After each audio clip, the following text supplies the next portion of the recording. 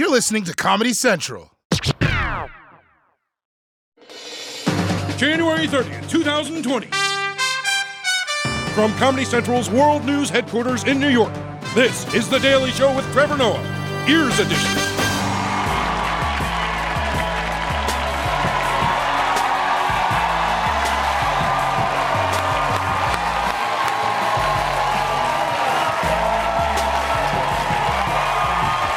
Welcome to The Daily Show, everybody.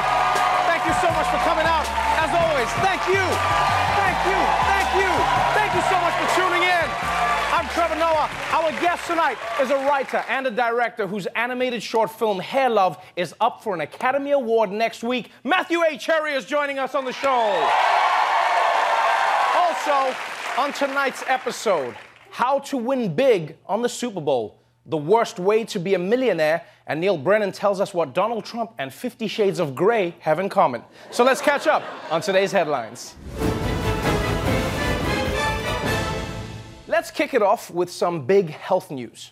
If you're a person who likes being alive and does not want to die soon, first of all, congratulations on being basic. And second, here's some good news for you. Some good news this morning. Americans' life expectancy has increased for the first time in 4 years. That's according to a new report from the Centers for Disease Control. It shows life expectancy rose slightly in 2018 to 78.7 years. Wow, this is major. For the first time in 4 years, American life expectancy is on the rise. Big shout out to Betty White for bumping up the average. We see you, girl. We see you, girl. But you know what? It's weird that life expectancy is even a thing. Like, it feels like we're giving human beings expiration dates like we're milk. I mean, some people are milk, but not most of us, you know? Here's the problem, though. Life expectancy studies are deceptive because they make you think everybody's getting an extra month, which is not true. Because on average, yes, life expectancy is higher. But if you're in the swamps wrangling alligators, you're still lucky if you hit 40. That's all I'm saying. Honestly, if you ask me, I think scientists should lie about our life expectancy. Because when you tell the truth that we're supposed to reach 78, now we take life for granted. We don't appreciate it. Yeah? Then if we don't reach 78, it feels like we failed. People will be like, my granddad died. How old was he? 73. Ah, what a bitch. Moving on to immigration news. President Trump has been rushing to build 450 miles of his big, beautiful border wall before the November election comes. But maybe instead of getting it done fast, he should concentrate on getting it done right. President Trump said the Mexican border wall would be impossible to penetrate. Well, now wind is being blamed for knocking part of it over. Panels from the border wall fell over in Mexicali during heavy winds. The panels fell onto trees on the Mexico side of the border. A Border Patrol agent says the section had recently been set in concrete. It's not clear if Mexico will pay for the clear-up. That is really insane. Parts of the border wall are being knocked down by wind. This is what happens when you build something without Mexicans, Donald. And Trump shouldn't tolerate this. He needs to go down to the border and teach these walls how to handle the wind. Because if there's one thing Trump knows, it's how to dodge a draft. I mean, seriously. It can't be that hard to keep a wall upright, you know? If they need to harden the concrete, they can just use that gel that Don Jr. puts in his hair. Something, come on. And I know they said this is only because that specific part of the wall wasn't finished being built yet, but that's still on Trump. He would have known that this could happen, but he never finished reading The Three Little Pigs. Yeah. It's one of the longest novels ever written, folks. So long. And finally, in headlines, Minnesota. It's a state most famous for boring things like casseroles and Amy Klobuchar. But now, they're trying to shake off that boring reputation, and they're Breaking Bad. Nearly $1 million in counterfeit dollar bills. The bust in Minnesota tonight. Federal authorities along the Canadian border revealing they seized 45 cartons packed with nearly $1 million in counterfeit bills, all of them singles. Authorities tonight say they came from China. Wow. Cops in Minnesota discovered $1 million worth of fake $1 bills. And the cops could tell they were fake because the counterfeiters used the wrong Washington. My man. Here's my question, though. Honest question. Why are you counterfeiting $1 bills? It's such a small number. Like with 1,000,000 ones, all you have is $1 million. But if you counterfeited 1,000,000 $100 bills, you have, like I'm not a scientist, but you have more money. Way more money. How do you even use that many ones? What are you gonna do with them? What, are you gonna clean out every vending machine? You're gonna be the king of the dollar store? I mean, I guess, yeah, you could go to strip clubs. Yeah, but if you get busted, you're gonna have a lot of explaining to do. Yeah, the strippers and the bouncers are gonna have you. You're gonna be like, I'm so sorry. I just thought your boobs are fake, so my money can be fake. Okay, I'll wash the dishes. All right, that's it for the headlines. Let's move on to our top story.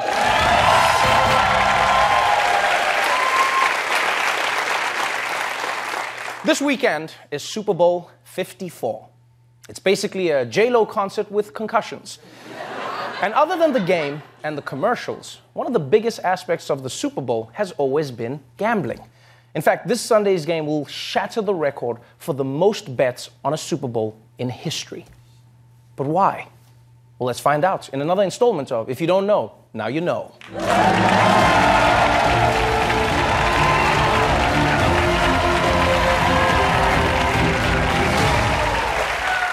The Super Bowl has always been the biggest day of the year for sports betting. The same way St. Patrick's Day has always been the biggest day of the year for street vomiting. This year, an estimated 26 million Americans will wager $6.8 billion. And one of the reasons it's such a big day for betting is because you can bet on anything. If it happens at the Super Bowl, you can probably bet on it. Coin toss, the length of the national anthem, even the color of Gatorade that's dumped on the winning coach. Will any player be arrested in Miami after the game? Other prop bets, how many times President Trump tweets during the game. Will Shakira and J-Lo twerk during the halftime show? Jennifer Lopez, whether or not she's going to show butt cleavage. Yes, for Super Bowl 54, you can even bet on J-Lo's butt cleavage.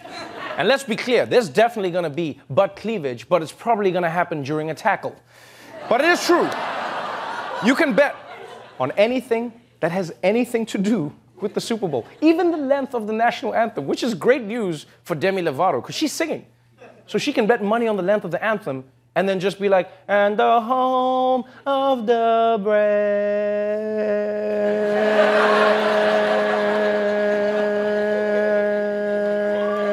Brave. So, the Super Bowl is always a big betting day. But this year, thanks to some new laws, it'll be even easier to lose your life savings.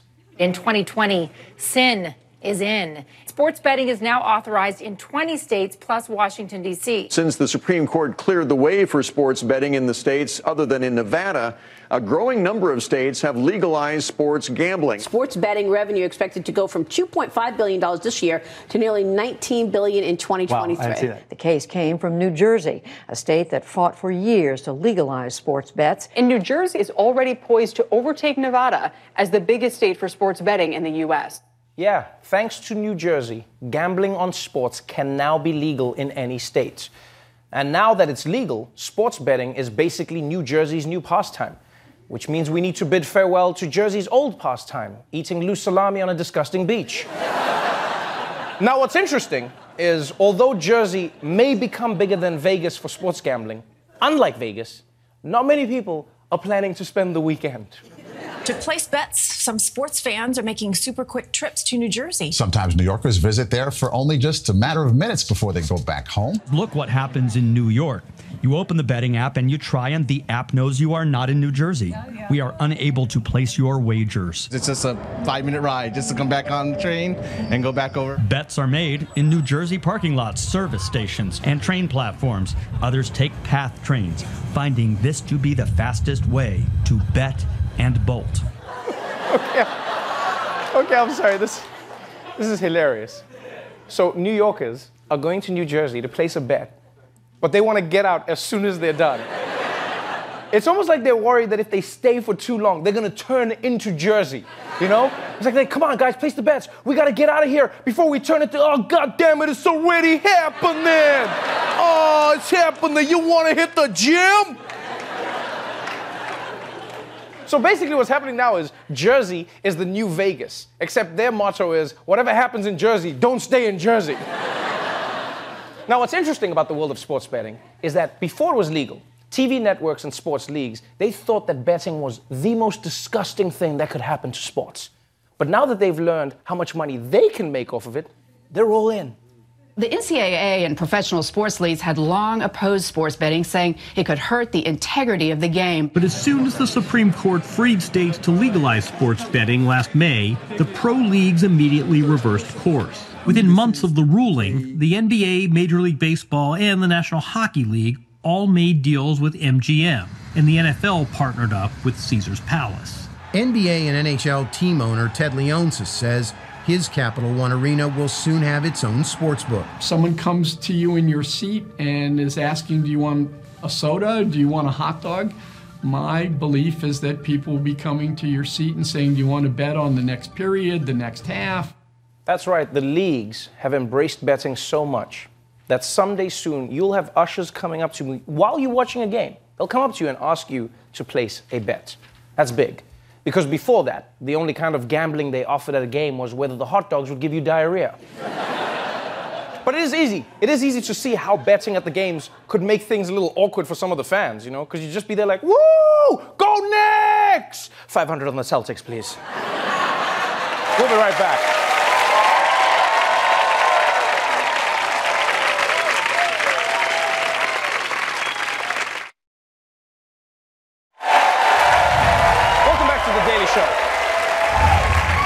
During the impeachment scandal, we have watched the Republican defenses of Donald Trump evolve bigly. First it was, there was no quid pro quo. Then it was, okay, even if it was a quid pro quo, it wasn't an abuse of power. Now it's, there's no such thing as an abuse of power. Donald Trump can put the White House on love it or list it, and y'all can't do shit. So clearly, Republicans are okay with Donald Trump going too far. But why?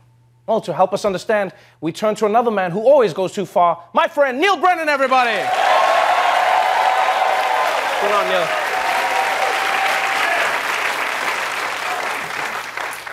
Trevor, if you want to understand why Republicans are behaving like this, you have to understand the world of sex. Sex? Yes, buddy, sex. You know, the thing that women want to have with you but will settle for with me? Yeah, sex. All right. You know the one. But I'm not talking about just any sex. I'm talking about the kinky stuff. Whips, chains, handcuffs. You know, like in 50 Shades of Grey or the new Winnie the Pooh movie. Okay, but Neil, explain this to me. What does kinky sex have to do with impeachment? I'll tell you, the Republican Party is completely submissive to Donald Trump. Completely. We shouldn't even call them the GOP anymore. We should call them the BDSM. Because ever since Donald Trump came along, they've been letting their freak flag fly. He insults them and they're like, you're a bad boy, Mr. President. He abuses power and they're like, how can something so wrong make me feel so right?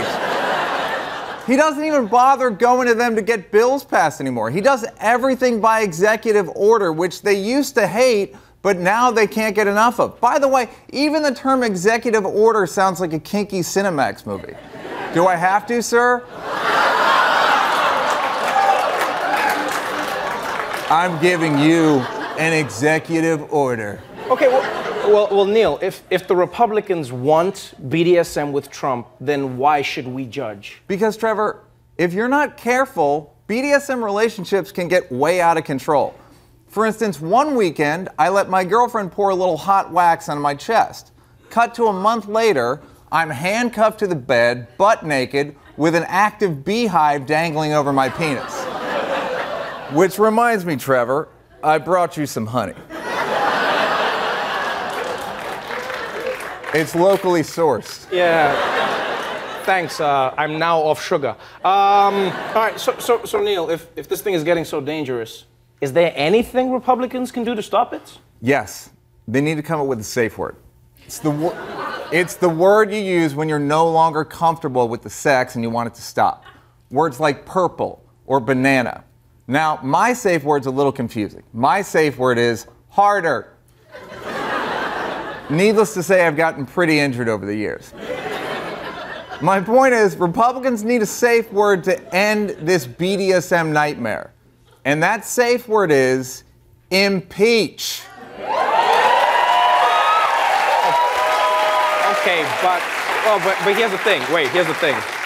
If Republicans remove Trump, won't they just end up in another kinky relationship, this time with Mike Pence? Mike Pence, kinky? No one is less kinky than Mike Pence. To Mike Pence, holding hands is basically doggy style.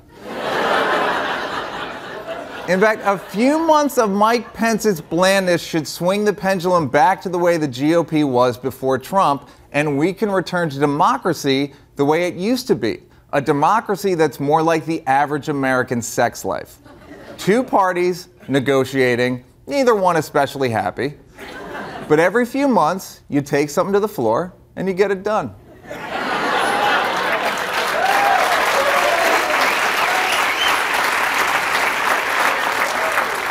Now, if you'll excuse me, my girl's at home and we've got some honey to make. Oh, no. Neil Brennan, everybody. We'll be right back.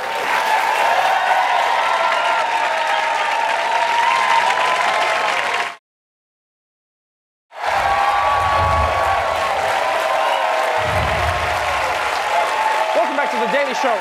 My guest tonight is a former NFL wide receiver who wrote, produced, and directed the Oscar-nominated short film, Hair Love. Please welcome Matthew H. Harry.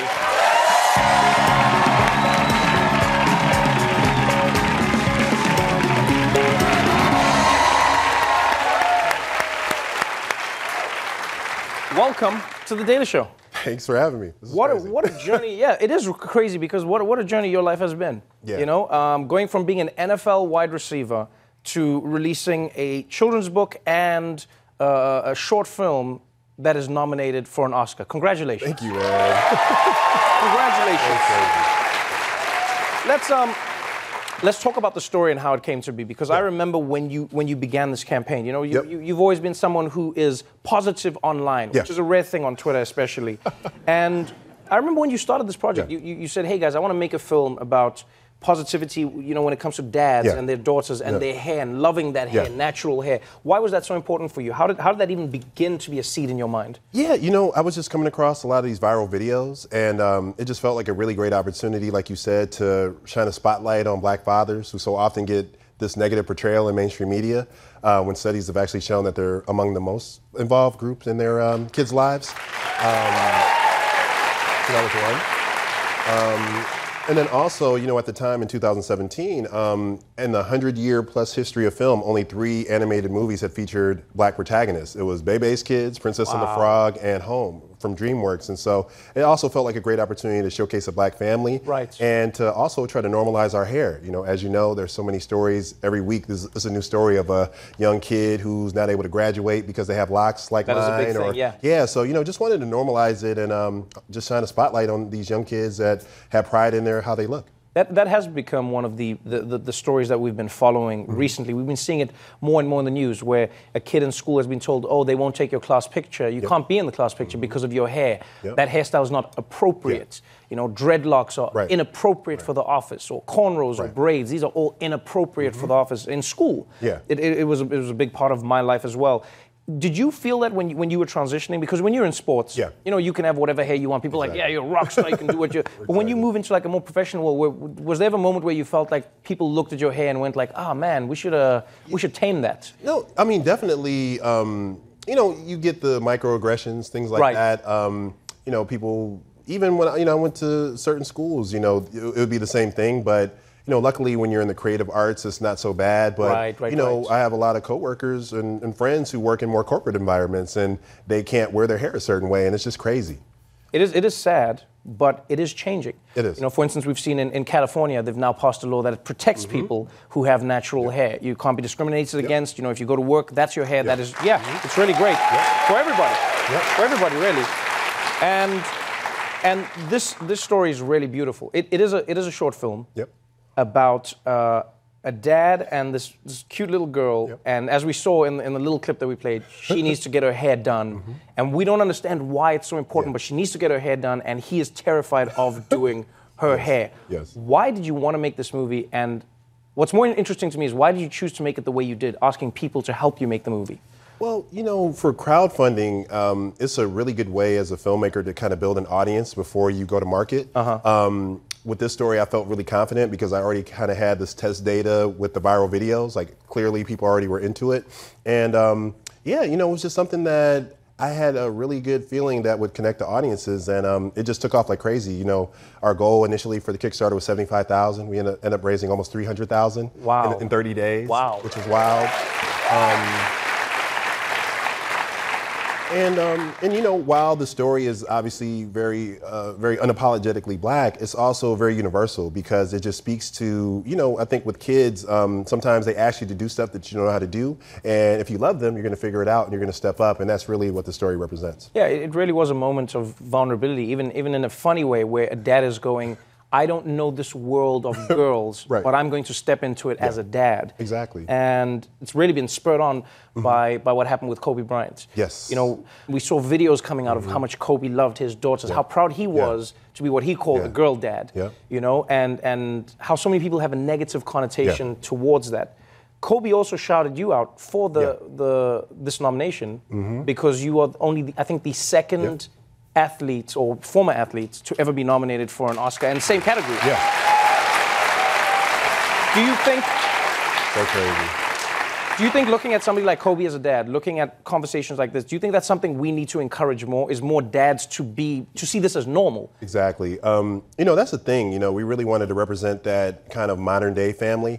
You know, as you guys know, rent is expensive everywhere, and oftentimes now both parents have to work. And so if mom has to go out of town or she has to go to work early, if you're a father, what are you going to do? You're going to step up and you're going to get your kids together too. And it shouldn't be an exception. It's normal, and we want to just try to help normalize that. It's also cool, you know, play with the kids' hair, playing with the hair. Like we've grown up in a world where for so long it was like, oh, guys don't do. I'm a man, I don't do the hair. And it's like, no, you're a man. You can do the hair. Exactly. You can have fun doing the hair. Thank you so much for being on the show. Thank you, man. Appreciate it. Really wonderful. I hope you win that Oscar. I hope you win that Oscar. Hair Love, the book is available now, and you can watch the short film on Sony Animation's YouTube channel as well as in select theaters with Jumanji: The Next Level. Matthew H. here, everybody.